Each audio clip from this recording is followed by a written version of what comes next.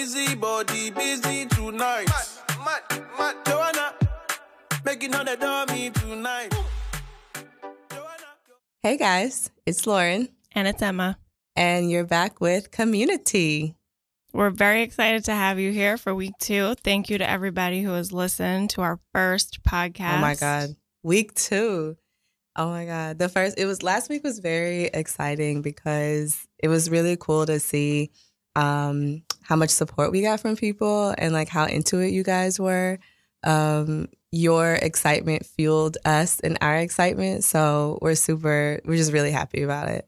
We are, and we're also really excited about the feedback we've gotten so far. God, yes. There are suggestions that have come in, thinking about it in ways that we hadn't, which is exactly why we asked for feedback, and it's exciting. So we're happy to take in all that and keep bringing you something better every week. And in other related exciting news, we are now on. Yes, we are on Spotify and Apple Podcasts. You can now find us easily on all of your places that you listen to, or that most people listen to podcasts, right. Let's say, on Apple. So, Lauren, I have a question for you. Uh-oh. What's going on? How did you do on your to-dos from last week's episode? Okay, I am so proud to say I did really well. So for those of you who don't remember, my to-dos from last week was to just take a second to look up for like 2 seconds, 5 seconds when I'm on the train and I have a seat, just to make sure that, there isn't anyone who should get my seat and I'm not seeing them because I'm just like too consumed in my world or whatever. And I'm happy to say that I made a conscious effort to do that. And one of the times that I did, it was this older woman. She was like the cutest thing. And she had a cane, but it wasn't like a cane. It was like one of those like walking sticks. Mm-hmm. And so the way it was like one of those things where you could tell she was looking around to be like, okay, somebody needs to get up. And like nobody was getting up. And I just I did like the double take thing, when you look up and you're like, oh, okay, here's my chance. And so I offered it to her and she was just like so appreciative. And at the next stop, I got a different seat back anyway. So I feel like that was the universe being like, here you go. That's a really good example. And it's also one of those things where it's been a week. You did it once or twice. Yeah. And that might seem small, but right. for that person, that was a big deal. Like, she was probably tired. She was looking around. You know how you could tell when they're like, okay, let me just look around and make eye contact with somebody. But, and it wasn't just like against anybody that was sitting around me. It's just that, it was busy. It was like, I don't know, 6:30 on a Tuesday or something. And so I do attribute, me being able to see her and connect with her to me actually making a conscious effort to do it. So that was really exciting. I was like, okay, here we go. Making a little impact on the train community. Yay. Yeah, I know. So other than being an upstanding citizen on the subway, how was the rest of your week?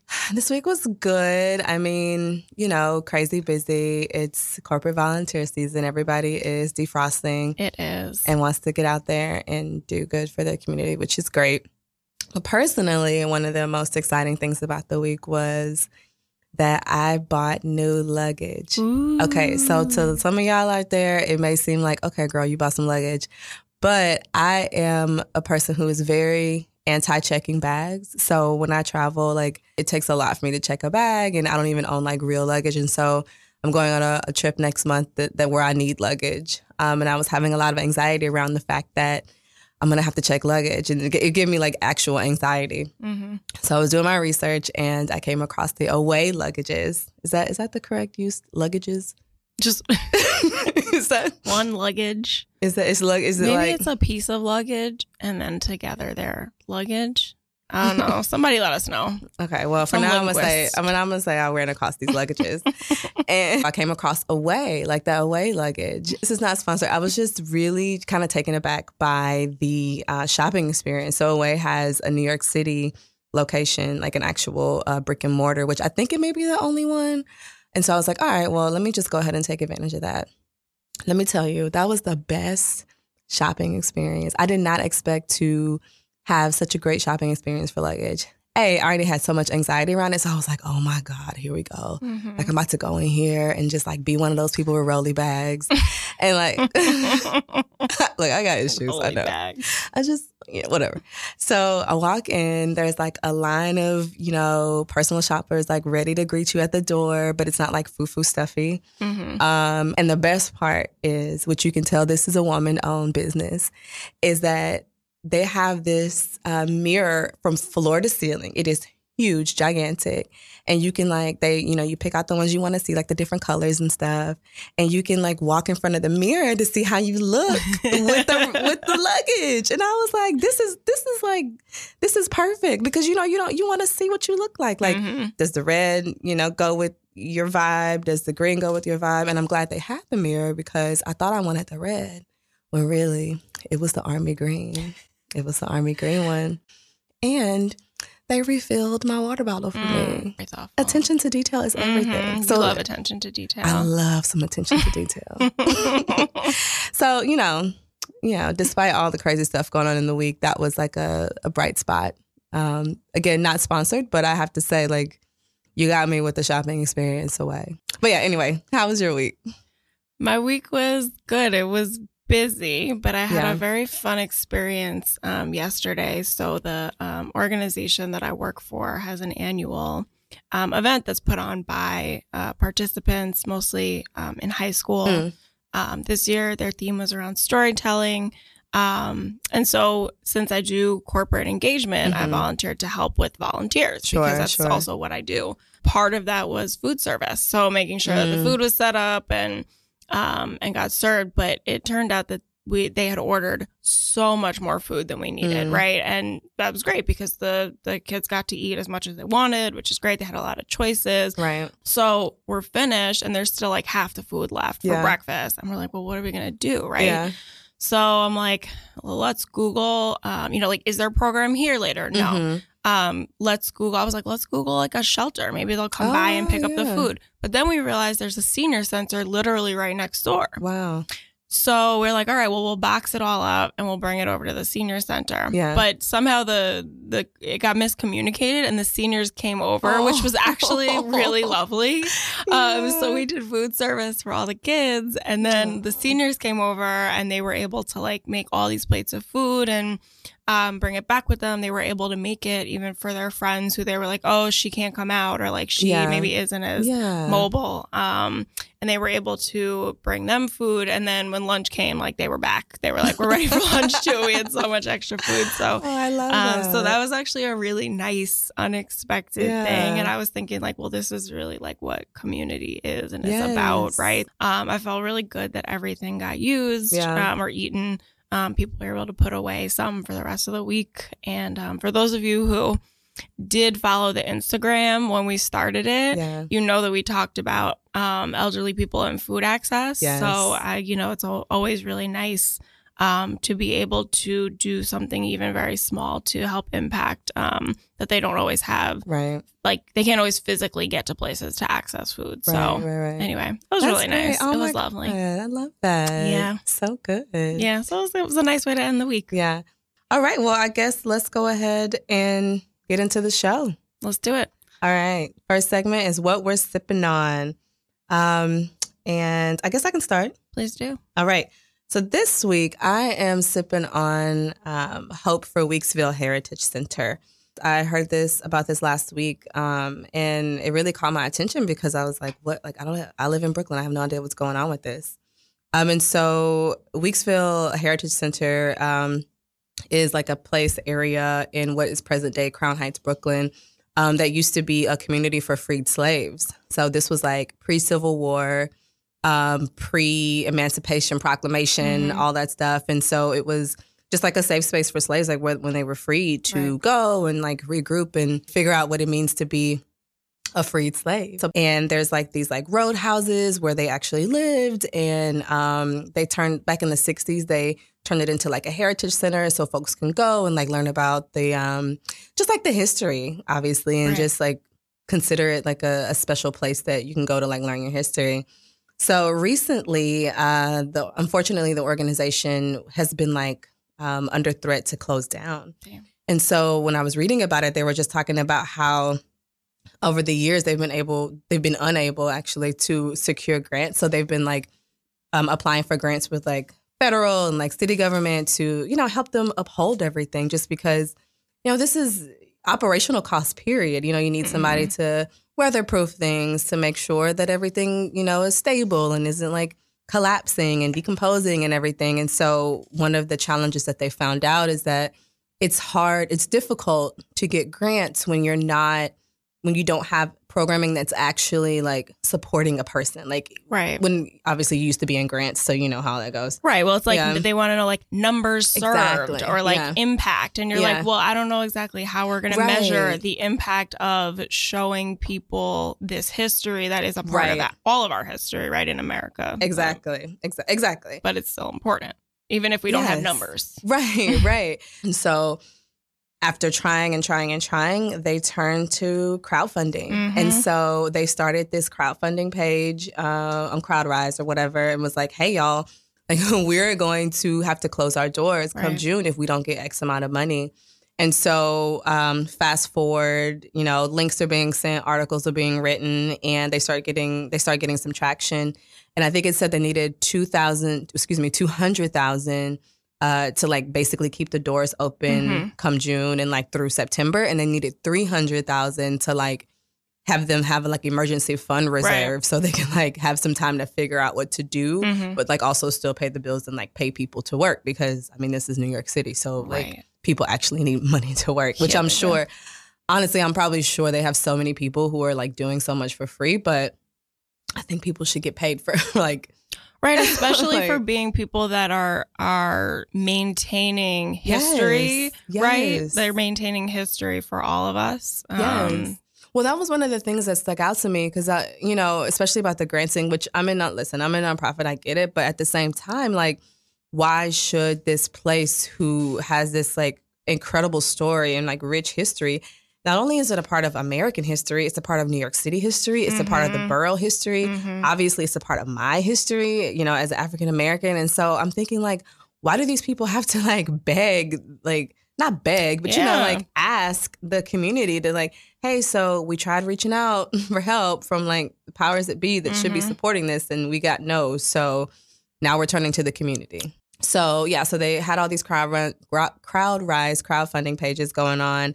And I'm happy to say, as of like an hour ago, they've raised $257,000. That's amazing. Out of the $300,000 that they were trying to. So I just found that to be so inspiring, because, and it also tells the story, right? It's like the community is telling them like, hey, we care about this. Right.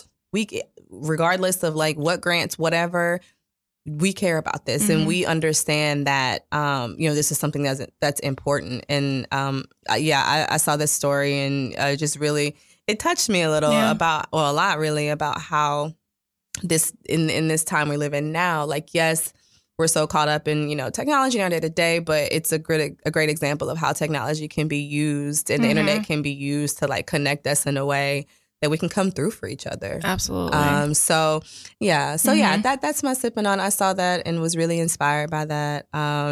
Thanks. Yeah. What about you? Sharing that. You're welcome. What are you sipping on this week? So this week I am sipping on an article that was in Harper's Bazaar. I don't know if it was actually in the print magazine, because I don't read print magazines, even though as a child that was my number one favorite thing to do. But it was definitely on the website. Okay. And it was called "Men Have No Friends and Women Bear the Burden." So just to kind of start out, the article is based on, heteronormative relationships. So it's based on the idea of a relationship between a man and a woman. Yeah. But obviously we know that is not the only form of relationships exist in, but I just want to put that out before we dive into it. And so it's the idea that women are often taking on the additional emotional burden of supporting men because, as the title says, men have no friends. So this is a blanket statement, but really, like, in society, women are encouraged to have these like deep platonic relationships with each other, right? We're encouraged to talk about our feelings. We're encouraged to support each other in a way that men are not given the same space to. And so it made me think about, like, years ago, I learned the term homosociality. Homosociality, say it. And it's really about social bonds between people of the same sex. And the idea that the range of women's homosociality is larger than men's, right? So an example might be, you know, women can, let's say a 14-year-old girl can walk down the street holding her woman friend's hand. And in many places and situations, no one will think twice. They'll just be like, oh, they're friends, and they're showing, you know, emotional support for each other. But if two boys of the same age do the same thing, we are, as a society, don't allow that. It makes people uncomfortable, and that's obviously because of our, you know, homophobia in our society. And, you know, that isn't to say that for women, that would be the case everywhere and in every situation, but generally, right? Like women are allowed to have more homosocial behaviors than men are. And so they don't form the same like deep platonic relationships. And, you know, the article goes into a bit about like older men, meaning like, I guess our age, so older. 30s, we are 40s, the older now. 50s, it's us. You know, that sometimes the only friends they have are friends at work, right? Which is like not necessarily the same relationship as you have with your friend that you're like getting brunch with. And so women are taking on this additional emotional labor to like support the men in their lives, and in this article particularly in your relationships. And then it talks a bit about, which I think is really important, that, you know, if a man doesn't have a lot of friendships but maybe needs to talk to somebody, like theoretically they could go to therapy, but therapy is important. It is important, and it's expensive, which is what I was trying to say. It's expensive, and even if you have coverage through insurance, is expensive. It's still a lot. And it's also not culturally accepted in every culture, right? Like sometimes it's looked at as there's something wrong with you, as opposed to like you're just getting additional support. So there are all these other barriers.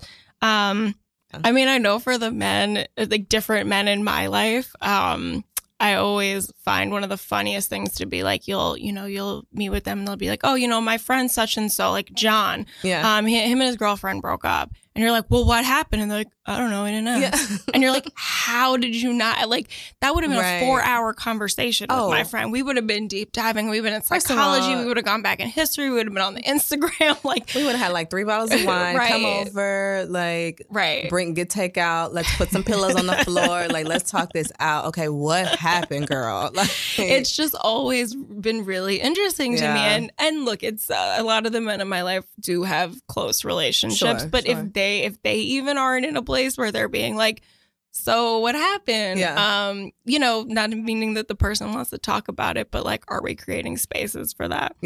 Anyway, there was one stat before I close out that I wanted to add, which was that they did a British study, and this is referenced in the article, and 2.5 million men admitted to having no close friends. What? Like, that makes me legit. I'm like, that makes me sad. Like, you don't have close friends? Like, I don't even know what I would do. I don't know what I would do.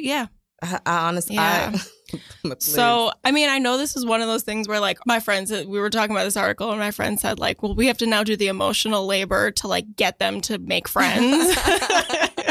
And it's like, well, I mean, yes, like that is really frustrating, but like, you know, maybe we can just like encourage it. And I think that the fact that it's in a mainstream-ish publication is cool because you can just like casually leave that out or like send the link, you know, and they're just like, oh, Harper's Bazaar, as opposed to like menneedfriends.com. You know, they're like not going to read www.menneedfriends.org.eu. I'll make that website. Awesome. Cool. So we will move right along and go into our segment with where we talk about our impact influencers. So I can start. Sure. So as we are recording this, last weekend was Mother's Day. And so I wanted to take that opportunity, and it is from an organization called National Bailout. And I'm going to read part of their mission because as people who are in nonprofits, we know that nonprofits spend a lot of time figuring out exactly how to explain what they do. So I think it's important to just read it. So it is a Black-led and Black-centered collective of abolitionist organizers, lawyers, and activists building a community-based movement to support our folks and end systems of pretrial detention and ultimately mass incarceration. Wow. Yeah. What I wanted to highlight that they do, because they do a lot of things, but I wanted to highlight their hashtag Free Black Mamas campaign, which they do for Mother's Day. Mm-hmm. And they work with organizations across the country to bail out as many Black mothers as they can and caregivers for Mother's Day. Mm-hmm. They have bailed out over 300 people and paid almost $1 million in bail, which, like, I also say that stat to say they paid over $1 million in bail, and that only got 300 people out of jail, which just, I think, shows, like, that is why so many people are awaiting bail payment, because it's so high. And that's the only reason that people are still sitting in jail. Yeah. They have 23 partner organizations. And then this year they bailed out 106 mothers. So last weekend they bailed out 106 people, which is 106 caregivers. Crazy. If you multiply that, let's assume they're caregiving for at least 2 people. Yeah. You have changed the lives of over 200 people, plus their communities, their extended families, all of that. So I want to highlight that campaign that comes around once a year, but you obviously can support that work anytime. So they have a fellowship that promotes leadership for people bailed out. And the idea is to create a national community of people who are most impacted. So they're very clear, as I think many organizations are starting to be more so now, that the people who are the most impacted need to be the people leading the movement. Absolutely. Yeah. Crazy concept. Yeah. But one thing that is really cool, if you just want to learn more about like their movement, they do have toolkits available online, and they do say, you know, their work focuses specifically on Black communities because they're often excluded from these conversations, even though they are often disproportionately the most impacted by it. But that they do encourage people to use the toolkit in any communities to disrupt the system because everybody is impacted by it, right? Yeah, and it's interesting too because, you know, what I read a little bit about it. And my thing is there are so many people who are just waiting to even know if they're going to be charged simply because they don't have the money to get out. And so it's like you could be sitting in there, which a lot of people are, by the way. You can be sitting in there and not even going to be charged. You're innocent and you're literally just sitting there because of the simple fact you don't have $10,000 or whatever crazy amount to even get out, to be with your children, to be with your family, whomever. Right. And I think like what we just said, if you're going like, yeah, that seems insane. The next time you read the words pretrial detention, pay attention. The next time you hear someone talking about bail bonds, pay attention because a bail bond is directly related to being able to bail people out while they are awaiting trial. In going back to the fact that these are mothers or caregivers, you know, we're so quick to say, well, you know, what did you do to get in that position? Regardless of that, like think about that. What happens when they have children? What happens when you don't have, you know, a grandmother, an aunt, whoever, like a person who you deem a safe and comforting space for your children to be with and live with while you're like, what happens to those kids? Yeah. And I think it's also, you know, really important to just check out the work that they're doing because they're also, their ultimate goal, I think, or one of them is, you know, end mass incarceration. So it's really even just like removing this entire system that locks people up. So I also just want to highlight that because there's obviously a lot more to what they do than what we're highlighting. And they are the experts in this work. We're just hoping to kind of open people's eyes to what they're doing so that they're on your radar and you can support them if this is something that you feel like you can, you know, either monetarily contribute to or even just want to see people who are the most impacted by it be the leaders of this movement. Yeah, that's great. That's just really great. Okay. So my impact influencer of the week is a little different. So I'm highlighting this young woman named Natalie Hampton. She is the founder of Sit With Us. She's this 18-year-old girl. She's this 18-year-old young woman. Yes. I just say girl because I'm, you know, getting to that age where everyone under like 25 is a baby. Are you 12? I know, right? You're 12 or you're 40. Right. There's no in between. I mean, basically. No, but she is an 18-year-old from California, and she created an app called Sit With Us. And so this app, and this movement, I guess, it's something that helps students in schools foster a sense of community during lunchtime. So her story was that, you know, basically growing up, middle school, high school, she got bullied a lot, specifically around like lunchtime. And all of us who have been in middle school and high school, well, actually, I'll just speak for myself. It was a beast. Like when you're walking in middle school, a lot of things are happening. You don't know what's going on with your body, with your emotions. What is a friend group? Like what is a social circle? And then to have to walk into these spaces where there's like so many kids and you got to make sure you know the right person. And I don't know, it can be very stressful and very hard for kids. And, if there's always like bullying going on and everything. Yeah. So I just thought this was a really great way to foster a sense of community in the school for students who may feel like they don't have anyone to sit with or they don't have any friends. So basically the way it works is you download this app, and then she also has like a little toolkit on her website that you can it's like anybody can download it, and you can download the toolkit if you want to be an ambassador in your school. So basically the person who's like corralling folks or like leading the group of like, hey, you can download this app. You can see who else is on there. If you don't have anyone to sit with, you can look on there and like we're sitting at table 32 in lunchtime D. You can kind of look and see who you can sit with. And that's great. I just thought it was a really interesting and cool way for her to kind of turn her not so great experience and turn that around into something positive and support other students who may be feeling like, they don't belong or they don't have anybody to literally sit with, which for us, we're like, oh, whatever. Back in the day, we didn't, you just sat wherever, or you in the bathroom. But when, it's so easy for us to say like back in the day what happened. But the reality of it is like, I'm not comparing anybody's journey or saying like someone's experience is harder than someone else's.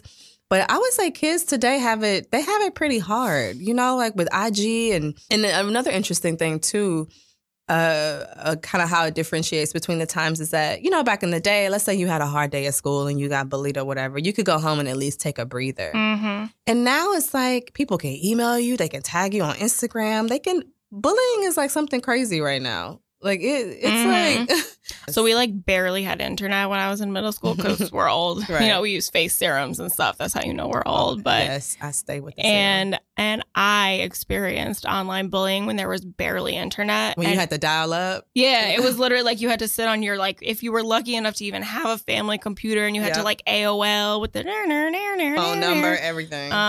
And it was terrible. Yeah. And there was like barely internet. Like not even everyone could get to it. Like we weren't connected like that. And it sucked. So I can't even imagine for kids now. And also like if we ever find ourselves doing that, like, well, in our day, just remember like the word crotchety. Just like don't be crotchety.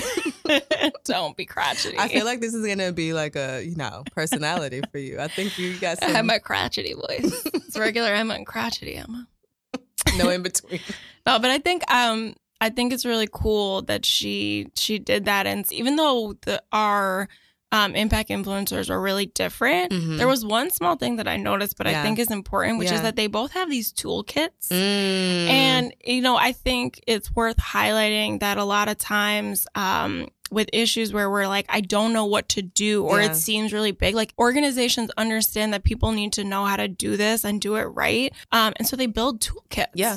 So it's out there, right? Yeah. And it's really important. Like literally just Google the issue and then put toolkit at the end, and you'll probably find it. Yeah. Shout out to this girl and shout out to her for, using her background or platform or everything that she's gone through to turn it around and realize that there are other students going through this. I mean, we hear about a different story every other week about some student like being bullied and, harming themselves or trying to harm themselves.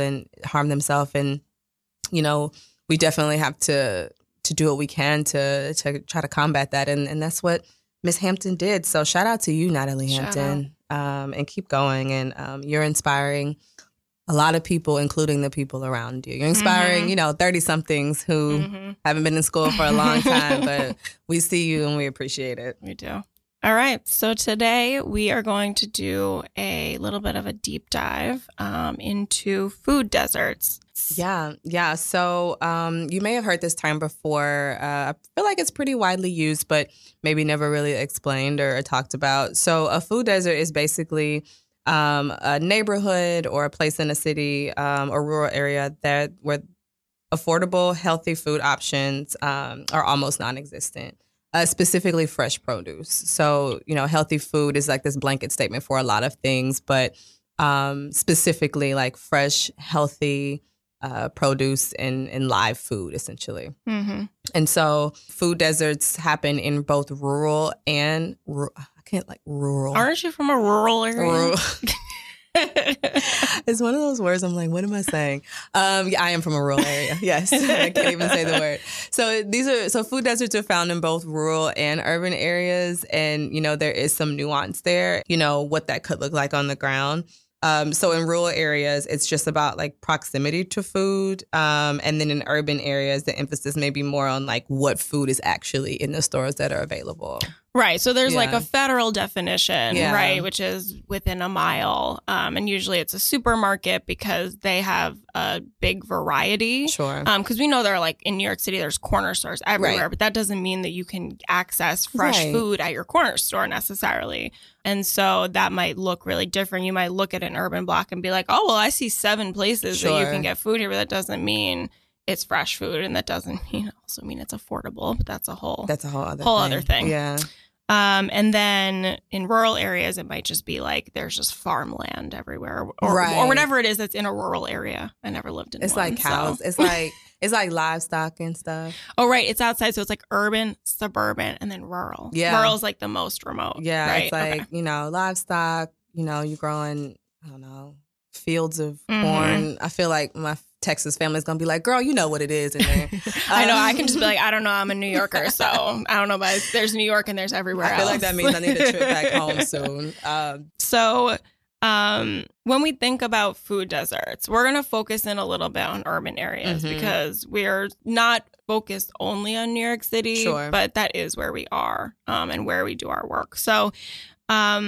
One of the things that I found interesting was that they studied, like, how does income affect this, right? And that doesn't even necessarily mean how does your income affect what you can buy, but how does your household income affect whether or not you're going to be in a food desert? So when they looked at households with less than $25,000 per year of income versus households with $70K plus, they found that more than half of zip codes with the below 25,000 fit the definition of food deserts. Wow. More than half.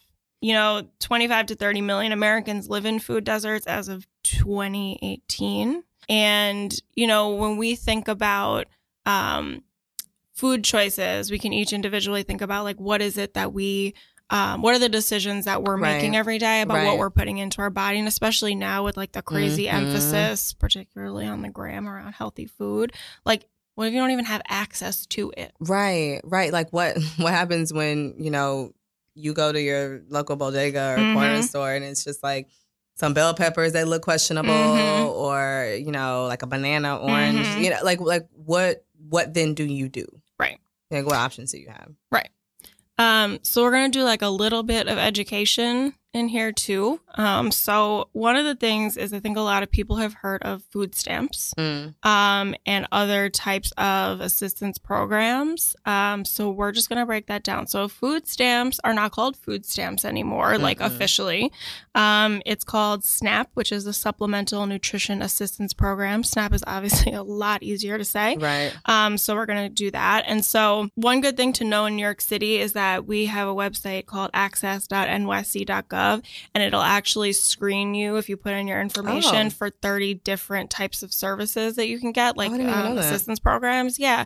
What's the average amount that you would actually get? Because it's an assistance program, right? This is not supposed to get you every bit of food that you need. And I think that's what, please go. I think that's what the emphasis is for me. Is that it's assistance. So I think far too often when we say food stamps or she's on, she's getting a check from the government or he's getting a check from the government or whatever, we're like, oh, well, they don't have to work because whatever. It's called an assistance program. So these checks are not that big.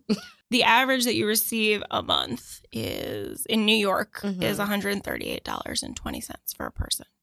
So I did the math for you guys, which you know how to use a calculator for, because that is not my number one calculator. So I did it assuming that it's February, which 28 days. Right. And let's say you figured out how to only eat 2 meals per day, no snacks, no breakfast. You're on your lunch or dinner diet because you have to be. That's less than $2.50 per meal. And where are you going to get that? Right. Or like, what are you going to get for that? Right. Like you can feed yourself on technically on $2.50, but you're eating like 5 bags of chips. Right. You know what I mean? Or whatever. Or like 4 bags of chips and a banana if you could find a 50-cent banana. Maybe you can do a tuna, but like... Right. And like, is there a banana available where you are? We don't even know. Right.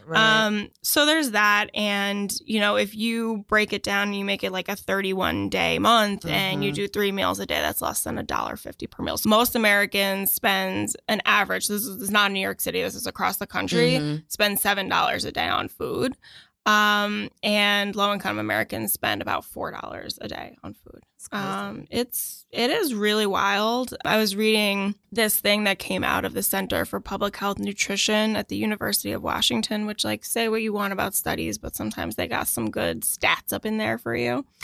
And so they did this thing where they said, you know, a 2,000 calorie diet that had just junk food in it could cost you $3.42 a day. So you can eat on less than $4 a day. Sure. But if you want to eat the way that everybody's saying we should be eating, which is a low energy, dense diet. First of all, meaning like, I think it's like, you know, your kale, you get your like, I don't know, you're like your chicken, you're like organic grass. I don't even know what grass fed means. I'm like, who's being fed the grass? I'm unsure. Like, are they just eating it? What's like happening? Pulling it out? But that could be over $36 a day. And actually, I think it would be interesting if you're listening to think about like on average how much you really do spend per day on food, and then figure out how you could eat on, you know, $3 to $4 a day. Yeah, because people have to do it every day. All the time. One of the things that I had like a moment about when I was reading about food deserts is that, so apparently there's like, so of course we just went through all this, like telling you guys like the percentages about food deserts here and there. But I read this article that said apparently there's a strong chance that food deserts may actually even be underreported because there's an organization called, group called the North American Industry Classification System. And so this system basically classifies like different businesses or whatever in different areas. And so this classification system places small corner grocery stores, aka bodegas, into the same category as stores as Safeway and Whole Foods. So your bodega on the corner, God only knows if it's a good one, quote, good one, or one that actually has food. And the Whole Foods are in the same category as a grocery store. It doesn't even make sense. It doesn't even, like, in what world? So I was like, that doesn't make sense. Like, why would they even do that? Well, you ask. Funny you should ask. Let me tell you. So the NAICS, which is the North American Industry Classification System, was developed under the endorsement of the Office of Management and Budget. So this is a federal group that is responsible for federal budget development and execution, i.e. allocation of funds to different areas. Yep. So essentially this, you know, classification system that we have was developed and is used for distribution of funds based on their findings. And if a bodega and a Whole Foods, or name your grocery store, is in the same classification system, it's a strong chance you can, you know, make that those reports say what you need or you want them to say. Definitely. Which it's just wild to me. Yeah. Yeah. You know, I think there's some questions to be asked. I think this definitely raises some questions of like, you know, if to the layman, to us, to a normal person, knowing that a bodega and corner store and a full grocery store, like how who even believes that should be in the same category, you know, and knowing that the Office of Budget and Management or whatever is like basing a lot of decisions off of that, knowing that most of the areas that are the low income areas are the ones that that suffer, you know, and don't get the funds that they need. So when thinking about like food deserts and everything, you know, it was kind of jarring for me to just take a step back and be like, first of all, the numbers that we're looking at, it may even be worse. So true. You know, I don't know. No, it's I'm getting like, I'm starting to talk real loud now. So it means I'm getting like, let me bring it down. I'm with you. We do want to highlight some initiatives that have happened in New York City to try to work toward creating less food deserts, at least making them less sparse. So they've had a couple of initiatives. They started one in 2009 called Fresh, which was incentives for food store developers to open stores in certain communities that were lacking access to healthy foods. So the Green Market, which is what a lot of people call farmers market, they have 46 locations in New York City, and they accept SNAP, which is really cool. You have to be able to get there, obviously, and they're not always located in the food deserts or in the right place within the food desert for people to actually be able to access it.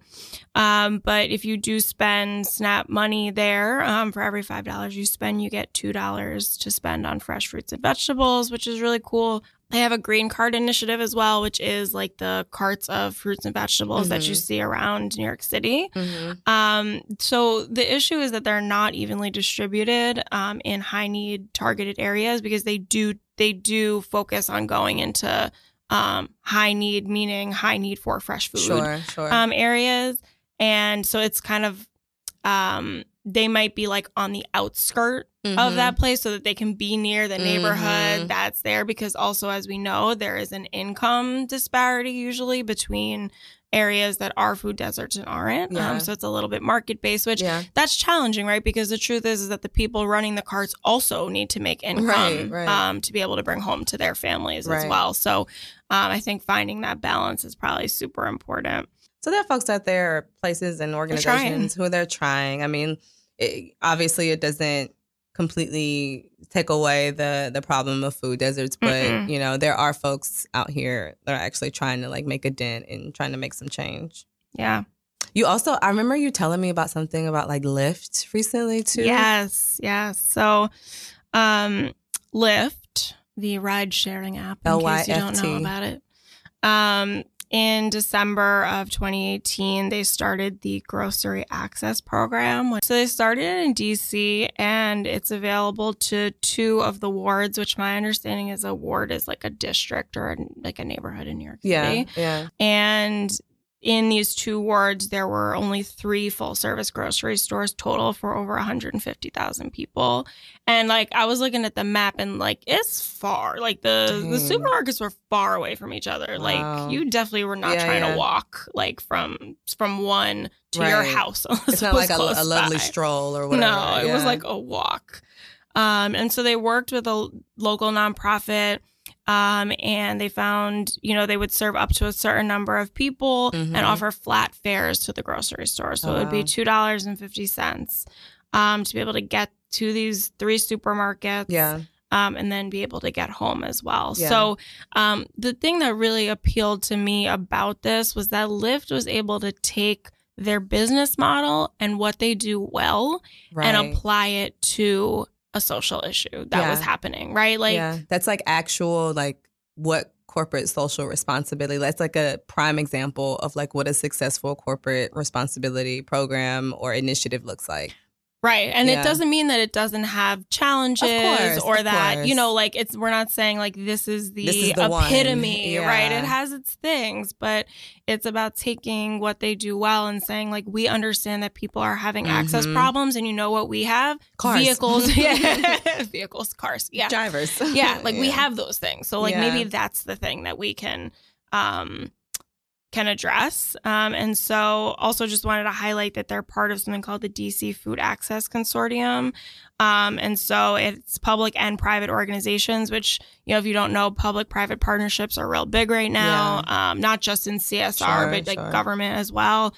And this consortium is trying to improve health outcomes for the district's residents in DC. And so just wanted to highlight that. I think they do have plans to expand it out as they can to different places. So, you know, hopefully we'll see more of that. And, you know, to me also, hopefully that inspires other companies, right? Because it doesn't just have to be one company doing this. And as a matter of fact, one company can't fix the problem, Absolutely right? Not, and CSR might not be able to fix the problem, but CSR can help us move forward on the problem. Absolutely. And I love how it seems like, you know, they ask the question of less of like, what can we do? And more so of like, where can we fit in? Because I think, you know, one of the things that really stands out to me, and really when we think about like how we support our communities around us, it's like less of like, okay, so what can I do? Or like, what what needs to be done. It's less of what needs to be done because I'm sure that's a long list of things. But like, where do I fit in with what I have? What am I good at? What am I strong with? So shout out to Lyft for that. That's great. Yeah. It's cool. We are not sponsored by Lyft. Not at all. But we could be.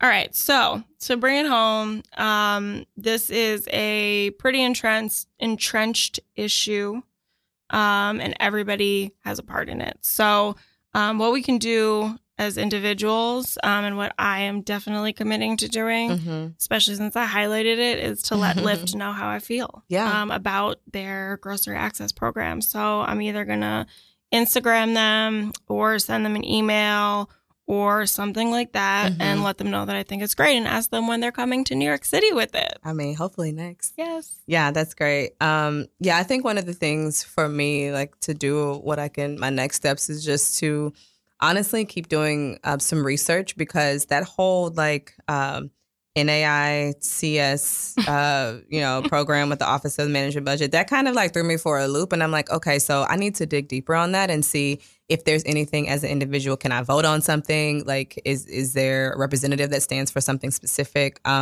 So that's my to-do for myself this week, specifically on food deserts. It's to do a little bit more digging and see, how we can impact that as individuals. Yeah. All right. So we have our to-dos. Yeah. If you have any thoughts on other to-dos that we could highlight, or if you think that, look, the things that we're going to talk about are really nuanced. There's a lot of directions we can take it. And if you think we missed a really important point, let us know. We would love to sort of every week go back and say, XYZ brought up this point related to it that actually we really should have highlighted and we didn't. Yeah. And, we want to learn from you. So let us know how you feel. And if you feel strongly about us, you can, help us out. So since we're on Spotify and Apple Podcasts now, subscribe, rate, review us on iTunes. Let us know how you're feeling. Let us know if you love us. Hopefully you do.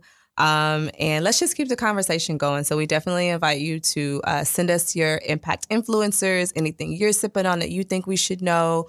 Like us, subscribe, rate, tell your friends. And, anything you think we should know, you can either slide into our DMs or you can email us, because we open up a Gmail now.